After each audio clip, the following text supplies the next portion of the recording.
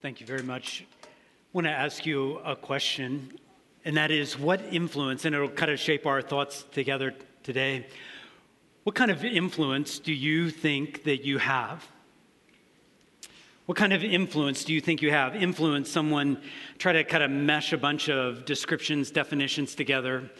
So this is kind of what I pieced together. Influence is a capacity to have a compelling effect on the character, opinions, or behavior of someone. There's lots of other things we could add, but what sort of influence do you see that the Lord has given you? The capacity to have a compelling effect on the character, opinions, behavior of someone, or to change something. What influence do you have currently in people's lives? What kind of circumstances gave you that influence? I'd like for that to kind of be in our thoughts as we open God's Word together. We're going to do, fair warning, we're going to do some time travel today. We're going to go back centuries to the time period in 2 Chronicles. So if you have your Bibles, if you could take them and turn there. 2 Chronicles. And 2 Chronicles, when we read from that, in some ways it reminds me a little bit of like you get on a plane and you fly to a foreign country, because as you land in passages like 2 Chronicles 17, where we're going to be today, there's just so many things that are different. So when you go to a new country, often the dress is different, the language is different, the customs are different, the people seem different. Visually, there are things that are different, and certainly there are noises and smells. I mean, it's just a different world than we normally live in, and so many things are different. And as we go into 2 Chronicles, we just have been reminding ourselves it's different, and so we've got to make sure we realize that. We're actually on a specific hunt in 2 Chronicles. We're hunting for bright spots. So a lot of the book of 2 Chronicles is dark. There's a lot of mess. There are a lot of problems that people get into. And yet there are these bright spots where someone relied on the Lord, where God showed his grace in a real powerful way. And so we're trying to identify some of these bright spots, even in a world that is seemingly hopeless and wicked and dark. God shines the light in some of those places. Today we're going to look at a character, individual in the Bible named Jehoshaphat. He was king in Israel for 25 years, in ancient Israel. The Bible records several stories of his life in 2 Chronicles 17, 18, 19, and 20. We're only going to look at two of those, even though all the episodes of his life are very interesting. And we're going to start with chapter 17. So I'm going to ask Caitlin to come read. She's going to read from verse 1 to 6 of 2 Chronicles 17.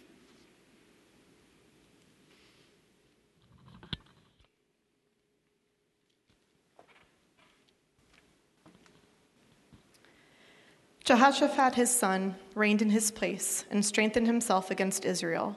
He placed forces in all the fortified cities of Judah and set garrisons in the land of Judah and in the cities of Ephraim that Asa his father had captured. The Lord was with Jehoshaphat because he walked in the earlier ways of his father David. He did not seek the Baals, but sought the God of his father and walked in his commandments, and not according to the practices of Israel. Therefore, the Lord established the kingdom in his hand, and all Judah brought tribute to Jehoshaphat, and he had great riches and honor. His heart was courageous in the ways of the Lord, and furthermore, he took the high places in the Asherim out of Judah. Thank you, Caitlin, for reading. I want you to notice something about Jehoshaphat's life. Again, we're going to look at a couple episodes. This is one of those. And I want you to see, particularly in this one, the strength that Jehoshaphat had. And we're going to kind of pair that, the influence question that we asked earlier, and kind of look at it from this angle. What sort of influence does God give us from a position of strength? How might God use our influence when we have influence from a position of strength? Did you see how strong Jehoshaphat was? So there are a lot of different markers of this. As you read in Scripture, in verse 1, it says he is ruling and he's reigning, he's in charge. It also says he's strong. When you come to verse 2, it says he fortified cities. Verse 5, it says the Lord established his kingdom. Verse 5 also tells us he was rich and that everybody gave him honor. So you just see layer upon layer upon layer of words of strength. The Lord had given him that. No doubt he had worked hard as a king, but the Lord had blessed him from a position of strength, had given him influence from a position of strength. There's also this kind of theme that runs right alongside of him being strong, and that is that he was also very devoted to the Lord. So verse 4 says that he sought the God of his father. I think that's telling us he was a person of prayer, depending on the Lord. It also tells us in verse 4 and verse 6 that he walked in the commandments of the Lord. It says he was actually courageous in the ways of the Lord. So there's some sort of consistency with his life. He's not perfect, but there's some sort of consistency with his life that says that person is devoted to the Lord. And not only that, but did you notice the references? There are a couple of different references in these verses to him like taking down the Asherim or cutting down the Asherim and taking down and not letting them put up the statues of Baal. So most of the kings of this time period would have just found it easier to keep more people happy. Politically, it would have made a lot more sense to just kind of incorporate it all. So you worship the one God, but there's also these, and you kind of just merge it. And he didn't go that route. So we see this picture of him as strong. By all measures, he's strong. One place my mind goes immediately when you read of this kind of strength and power and authority and rule. One thing, my ears are trained, because if you live in 2021 and you hear of power, you've grown really accustomed to abuse of power stories. I mean, this week, we don't know what the name will be, but surely there will be someone who had all sorts of power, honor, money, and we're used to it. We're so used to it. Sadly, we're used to it. We expect to hear the real story. The story of womanizing. The story of bullying. The story of sexual abuse. The story of a lifestyle that just stepped on everybody under. I mean, this is what we've come to expect when we hear of someone with a lot of power or a lot of money. And yet, with all the power, with all the strength that the Lord had given Jehoshaphat, we don't read of this in his life. It is helpful to kind of remind ourselves of actually what we read. Okay, he's gotten power, he's gotten authority. How will he leverage that? How will he leverage his influence? If the Lord has given him these things, how will he use what the Lord has given him to have a compelling effect on the behavior, the opinion, the attitude, the character of someone? How will he use his influence to change things? And what you find in the story of Jehoshaphat, and we could read a lot of different episodes here of his life, but if you read the first 6 verses, which Caitlin read, and then you read the next few verses, you see how he leveraged his influence, his position of strength. What he did is he leveraged that to make sure people understood God's word. As a matter of fact, in verse 7 of 2 Chronicles 17, it says that in the 3rd year of his reign, he sent out officials and Levites and priests. And verse 9 says they taught in Judah. And this was the curriculum. They had the book of the law, the instruction of the Lord with them. And they went through all the cities of Judah and taught among the people. I know I'm partially biased here, but I believe the best educators around are at Ogletown Baptist Church. I know I'm biased. But I know the heart of the teachers in this room and those who want to see another generation educated. And you appreciate this probably more than most. That, I mean, for all the announcements and all the pronouncements that you could make, there's something about, think about this, going to all the cities and how wise of Jehoshaphat to send out officials to go to this city and that city and this city and that city. And they're opening God's word so that everybody would at least have the opportunity to understand it. At least have the opportunity to take God's word and begin applying it in their lives, not just from the palace, but notice how he presses. He's leveraging, only the king could do this.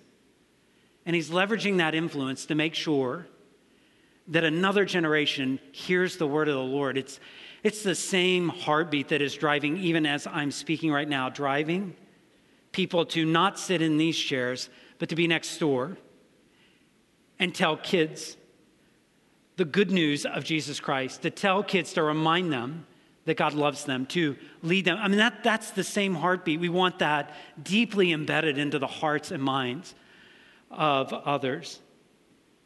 We're going to have to pick and choose because there's 100 verses in the life of Jehoshaphat, 4 chapters. But as you go to the next chapter, so if you go to 2 Chronicles 18, what I find is the Bible is like painfully honest, brutally honest, but helpfully honest. Because in chapter 18, this is far from Jehoshaphat's finest moment. Actually, Scripture will record him doing things that are leaning on his own understanding, not trusting in the Lord. Will record him being a companion of fools rather than being a companion of the wise. Yet in the midst of Jehoshaphat forming an alliance with one of the most wicked kings in all the Bible, Ahab, you still see him leveraging the influence he had as he brings a question to Ahab. And the question is this in 2 Chronicles 18:6. After hearing some other prophets give their opinions, he brings a question, he leverages influence and says, can we hear from the Lord? Is there not a prophet of the Lord that we may inquire of? We're going to hear from the Lord on this, right? So again, this is not, in many ways, it's not his finest moment as far as the whole big picture, but even in the middle of that, he is still pointing wicked King Ahab somewhere to we've got to hear from what God has to say. It's always a good question. We are going to hear what God has to say about this, right? We are going to find out his will on this, right? He also uses his strength in chapter 19. It tells us in chapter 19 that in verse 4, it tells us, and you'll see it on the screen, he brings the people of Israel back to the Lord. But then it tells us exactly how did he do that and what was a priority to him. It says in the later verses there that one of the ways he leveraged influences was appointing and instituting judges in the land. And so he's the king, only he can do this. But he instructs the judges, you need to consider what you do, for you judge not for man, but for the Lord. He is with you in giving judgment. So now then, let the fear of the Lord be upon you. Be careful what you do, for there is no injustice with the Lord our God, or partiality, or taking bribes. He is so bent on the people of the land getting justice, and he knows that people often will take advantage of the vulnerable. The people who can pay bribes often try to do that. And so here he looks out for the vulnerable, for the weak. He looks out for justice. He appoints justice. He's the king, only he can do this. I want you to see how he is leveraging his influence. He's strong, he's powerful. And he has a compelling effect on the character, opinions, and behavior of others. Look again at his influence from the position of strength. And I want you to evaluate something. And that is, what influence has the Lord given you? And there's hundreds of people in the room. Collectively, I have to think there is a whole lot of influence in this room, probably more than you might first think. You might have more than you might first guess that the Lord has given to you. Can we get a disclaimer out of the way? I understand you're not a queen. I understand you're not a king. I understand you can't write something or tell something and everybody, 350 million people that live in America do it. And we understand that. So once we get that out of our system, can I still say you have influence that the Lord has given you? You have a stewardship that the Lord has given you. And so how are you using it? Are you using it to be a bright spot in what otherwise might be a dark world? So there you are a manager. And the people who work with you, and we could say for you, you have influence over them. You can make their life better. You can make it harder. You can make it more complicated. You can be truthful and straight up and be concerned about them. Or there you are, you're working you're working in a particular shift and it's hard and there aren't a lot of believers and people have a lot of mess and all this is going while you're working from whatever time to whatever time, but God has placed that. I mean, he can do anything. He placed you in that particular place. And what would it be like for you to be a bright spot? Maybe you are a voice of encouragement to someone who repeatedly only hears like things that just totally tear them down. Maybe you're the voice of truth. Maybe you're the voice that doesn't gossip in a world where everything else is so negative. And I know that's hard. I know that's hard. I know that's complicated. But maybe that's what the Lord is giving you a stewardship of. Maybe you're a volunteer. Maybe you're a relative. I'm thinking of two conversations I had this week, one with a person who's an uncle and one with a person who's an aunt. And I got to hear firsthand their burden for their nieces, their nephews. And I don't know what the story will hold 10 years from now, 30 years from now, but I do know there's an uncle in our congregation, there's an aunt in our congregation who go, I'm going to use whatever influence I have to make sure those nieces and nephews of mine are cared for. Do we see that? Do we see the opportunity? I think of incredible opportunity of parents who are at home. And you walk in the door and you're done, you're exhausted, and there are lives to care for and hearts to mold and sometimes just order to bring out of chaos. And you care and you show up again and again and kind of personal space and personal time. What is that?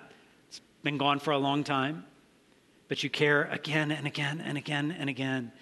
And I have to think the influence that you are stewarding. The people who've made the biggest difference in my life, who've influenced me the most, I'm not even sure they had a real thought out strategy. Like, it's not that they thought, well, Tuesday I do this and Wednesday, that's not the way it worked. I think they had a worldview that helped them see. They had a desire that they wanted to extend an influence for the Lord. And then when that opportunity met that desire, they acted on it. And in moments, it's not all that glamorous. And here, as I stand today, it's more meaningful than I can say. Got a text today from a fellow pastor, encouraging my heart, reminding me again, God loves me. He knows exactly where I am. What an influence. Did that have a compelling effect on my thoughts this morning? I think there are a ton of opportunities here. The Lord has given you a job and given you a home and given you maybe retirement or success or skills or friends. That's why you show up. It's why it meant a lot to me to open my mail and there's a letter from a church member who was very, very thoughtful, remembering to pray and expressing that. Do you see it? You go, Curtis, I don't think I have any sort of position of strength. I don't know. Nothing's going well in my life. Well, can we maybe even have a conversation, or maybe have a conversation with a friend today and say, okay, can we think together of where the Lord has given us something, kind of a position of strength, where we could leverage that? Influencing from a position of strength. Actually, I think most of us have a category for that. We just need some encouragement.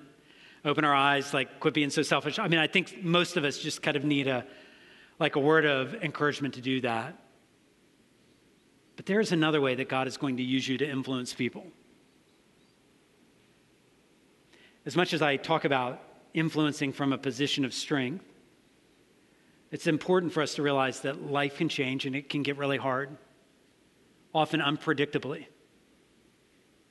And the strength we thought we once had is gone. The position, the health, the feeling of being on top of the world is gone. And that's why it's so important that we even skip a couple of chapters ahead. Because life can get frustrating and complicated and wearying. And I also want you to see the influence you can have from a position of weakness. the influence that you can have,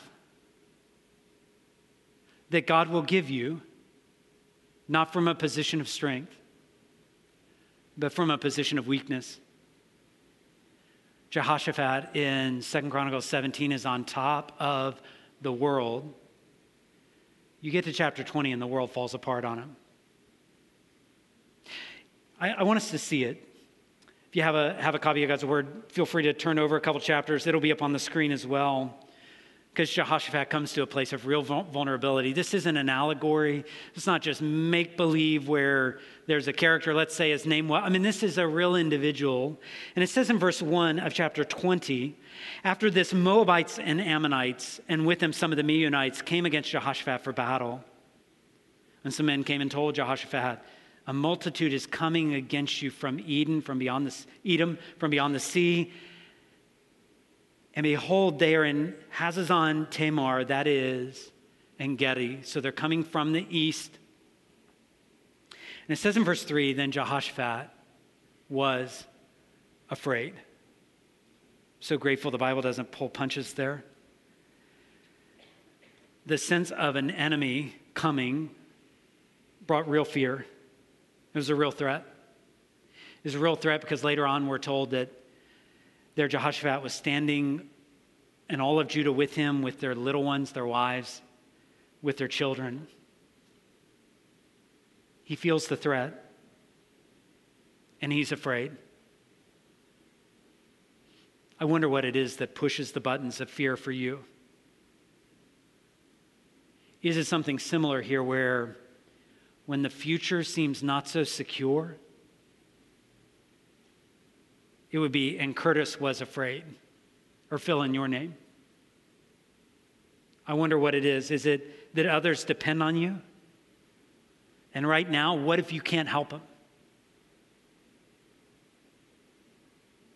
Or is it at one point you could have been better and stronger and wiser, but not now? And that drives you to fear. Maybe it's refreshing in a tough way, but a good way, to hear that life can go, like almost in a moment, life can go off the rails and we're confronted with things. Like life beats us up, and maybe what's harder is to realize that God does humble us. Job would put it this way, if I used his words, the Lord gives and the Lord takes away. And nothing about that is easy. Nothing about moving from like the kiddie pool to that deep end. Nothing about that is anything we ever want. We don't. We just don't want it. It's very uncomfortable. It exposes things in us that are not pleasant. This is Jehoshaphat not in strength but in weakness. When the king is afraid, like what is that going to mean for the people? Well, actually we hear what it means for the people. How is he going to leverage this weakness? I want you to see in verse 3, Jehoshaphat was afraid, so what did he do? He set his face to seek the Lord. The story is going to be interwoven with the Lord and what the Lord has done. He proclaimed a fast throughout all Judah. And Judah, now notice what he's done. Judah now assembles. Now not only is Jehoshaphat seeking the Lord, but now all of Judah is assembled to seek help from the Lord. From all the cities of Judah, they came to seek the Lord. Jehoshaphat stands in the assembly of Judah and Jerusalem in the house of the Lord before the new court, and he prays, O Lord, God of our fathers, are you not God in heaven? You rule over all the kingdoms of the nations. In your hand are power and might so that none is able to withstand you. And did you not, our God, did you not drive out the inhabitants of this land before your people Israel? And didn't you give it forever to the descendants of Abraham, who was your friend? This is going back hundreds of years of history. He says, they have lived in it. Your people have lived in it and have built for you in it a sanctuary for your name, saying, if disaster comes upon us, if sword or judgment or pestilence comes, we will stand before this house and before you. Your name is in this house. We'll cry out to you in our affliction, and you'll hear and say, but now, behold, we have the men of Ammon and Moab and Mount Seir, whom you, in the past, when there was the Exodus, you wouldn't let Israel invade them when they came into the land of Egypt and when they avoided them and did not destroy. But They're rewarding us now by coming to drive us out of your possession, which you have given us to inherit. Jehoshaphat takes all this into account. He's remembering history. I mean, we heard Abraham. We heard themes of the Exodus. We heard even temple prayers that Solomon prayed. And it's like this hundreds of years of history. And and Jehoshaphat's bringing all that to bear on right now. And I think we could do something similar in recognizing our God has been working his plan out since eternity past. We look at milestones of our life and we interpret those a certain way. Do we interpret those in light of God sending his one and only son, Jesus? Do we interpret those in light of Jesus going to the cross? And do we interpret those in light of him rising from the dead? Do we interpret those in light of him, Jesus, being at the right hand of the Father, ready to hear our prayers to him? Do you see how God-focused he is? When you have that kind of perspective, you can also have a level of honesty. I think one of the most helpful verses, if you're gonna memorize, remember one from the story of Jehoshaphat's life, look at verse 12 of chapter 20. Oh, our God, will you not execute judgment on them? And notice these words, for we're powerless against this great horde, and we don't know what to do. But our eyes are on you. I mean, in some way, like, we can't see God, but our eyes are on you. It's not even for them, not on the things they could see, like the statue of Baal or the Asherim. Like, they could see those, but no, our eyes aren't there. Our eyes are on you. And Lord, any power that we thought we had isn't going to help us. And we have no plan. So that goes really countercultural. You're not going to get promotions and raises by saying, we're powerless and I don't know what to do. That's not going to get you a long-term contract in anything. I have no plan for this. I'm just out of ideas. And in the economy of God, though, this is exactly where he wants us. This is exactly where he wants us. As hard as it is to come to the end of ourselves. Because when he says those words, we're powerless, we don't know what to do, but our eyes are on you, God responds by sending a prophet named Jahaziel, who says in verse 15, speaking to God's people, listen, all Judah and inhabitants of Jerusalem, listen, King Jehoshaphat, thus says the Lord to you, you don't have to be afraid. You don't have to be dismayed at the great horde, for the battle is not yours, but God's. And you're not going to need to fight in this battle. You just stand firm, hold your position, and see the salvation of the Lord on your behalf. Those passages, they were ringing a bell. I'm like, I know I've heard these. Yes, I've heard them. It's the Exodus where it's like they're against the water. Stand still and see the salvation of the Lord. And more words from David fighting Goliath, and we're reminded the battle is the Lord's. It's like echoes of both of those are reminding us here that even in your weakness, Jehoshaphat, God's strong. Weaknesses can make us feel very isolated. Life gets hard enough and you don't want people coming towards you. I mean, you just start pushing them away. Even if that's what you don't want to do, but you do it anyway. You feel powerless and you don't want to be exposed. You don't want anybody to see that. You push people away. But what if we saw what Jehoshaphat does as the king, saying, we don't know what to do, but our eyes are on you. And he leverages that. And a whole nation bows before the Lord. I mean, literally, they bow before the Lord. In verse 18, then Jehoshaphat bowed his head with his face to the ground in just a supreme gesture that you're God and I'm not. I'm submitting to you. Your will be done, not mine.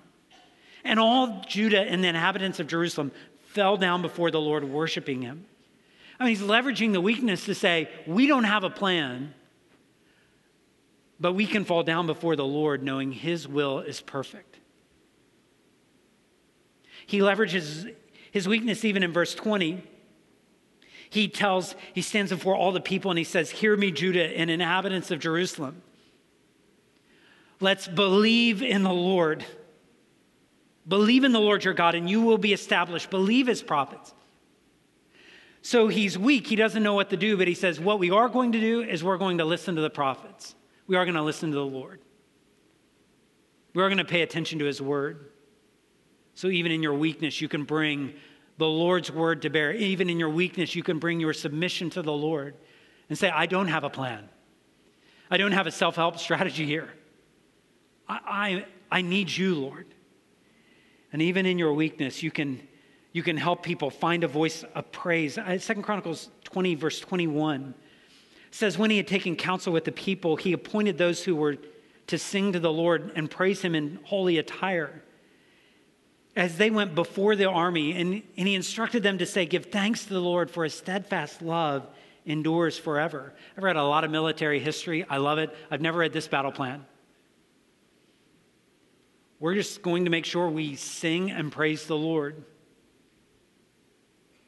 That's why I was so encouraged by Dan leading us in that first song. Sing for joy. Our God is for us. The Lord is a strong and mighty fortress. So whatever weakness we feel, whatever weakness is going on in our head and in our heart, we start with a word saying, we're gonna focus on him. He is for us, not against us.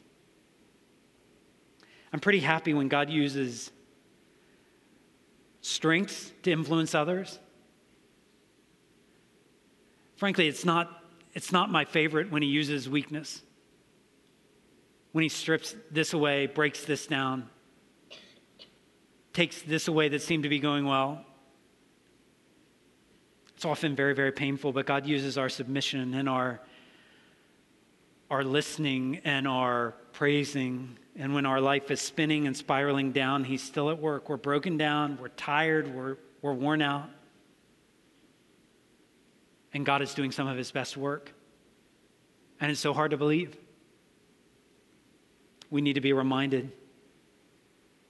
Could we be a community? A community of believers, a family of believers that isn't so impressed with other sources of help, isn't so impressed with our own intuition, but are pretty impressed with the fact that we need to turn to God. And we need to encourage each other to do that. Could we be a community that we don't trot out our record of successes? Jehoshaphat doesn't. God, I did this, and this. How about you helping me out here? But he throws himself on the mercy of the Lord. Our community of life, our community, our life together is going to be defined, yes, by what we do on Sunday morning. But what if we recognize we're a family of believers that knows some serious weakness? I mean, that is true of us. I've talked to enough to know the Lord has broken us down, many of us. I know enough that there are family issues, there are health crises, there are complicated things with people that matter a lot to us. We just don't know what to do.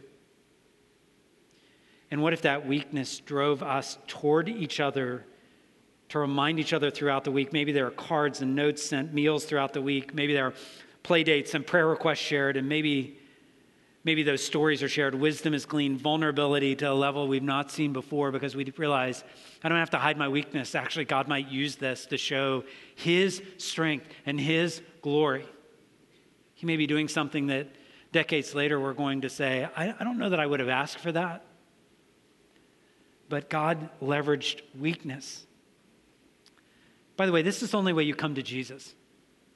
I know not everyone is a committed follower of Jesus Christ. I know that. In this room, likely there are those that go, I don't have a personal relationship with Jesus Christ. This is the way we come to him. This is the way we will always come to him. We are powerless. I can't hold back death. I can't I can't be victorious 100% of the time against sin. I'm no match for this world. I'm powerless. And we don't know what to do. I don't have a self-salvation plan that's going to help me much this week, much less for eternity, to stand before a holy God and go, see, I did okay. I don't have one of those. We're powerless. We don't know what to do. But just like we reminded ourselves with communion, our eyes are on that cross. He did for us what we couldn't do. He took nails. He bled. Body broken. Blood shed. Our eyes are on you. And now he's ruling and he's reigning. He's listening, and one day he'll return. We're helpless. We confess our dependence on the Lord. When we come to him with all the authority he has, he doesn't trample the weak. But he says, the one who comes to me, I'll never cast out.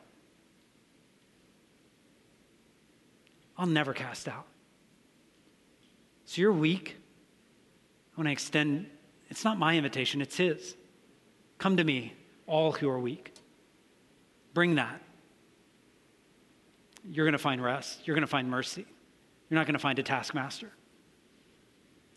So what is God going to leverage? He's going to leverage, for many of us, he's going to leverage our strength. He's given us so many good things. He's blessed us in so many ways, more ways than we could count. He's going to leverage our weakness, more pain, more heartache, more frustration than we ever cared to deal with. What influence is he going to leverage this week in our lives? Can I pray? Father, thank you for the reminder, the helpful reminder that it is not only in our strength that you're working, but in our weakness. So Lord, help all those that are listening today that you have blessed immeasurably. You have given so much. I pray that we would take all the things you have given us, all the gifts, and we wouldn't be selfish, but we would leverage those for the good of others. And for those of my friends, my brothers, my sisters in Christ that are weak, remind them even in this moment, you knew where they needed to be this morning. They needed to hear that their weakness is not pointless, but you are working out a plan. Draw us back to Christ. May we trust him more and more, rely on him more and more. We ask for your help to do that. We pray in his name. Amen.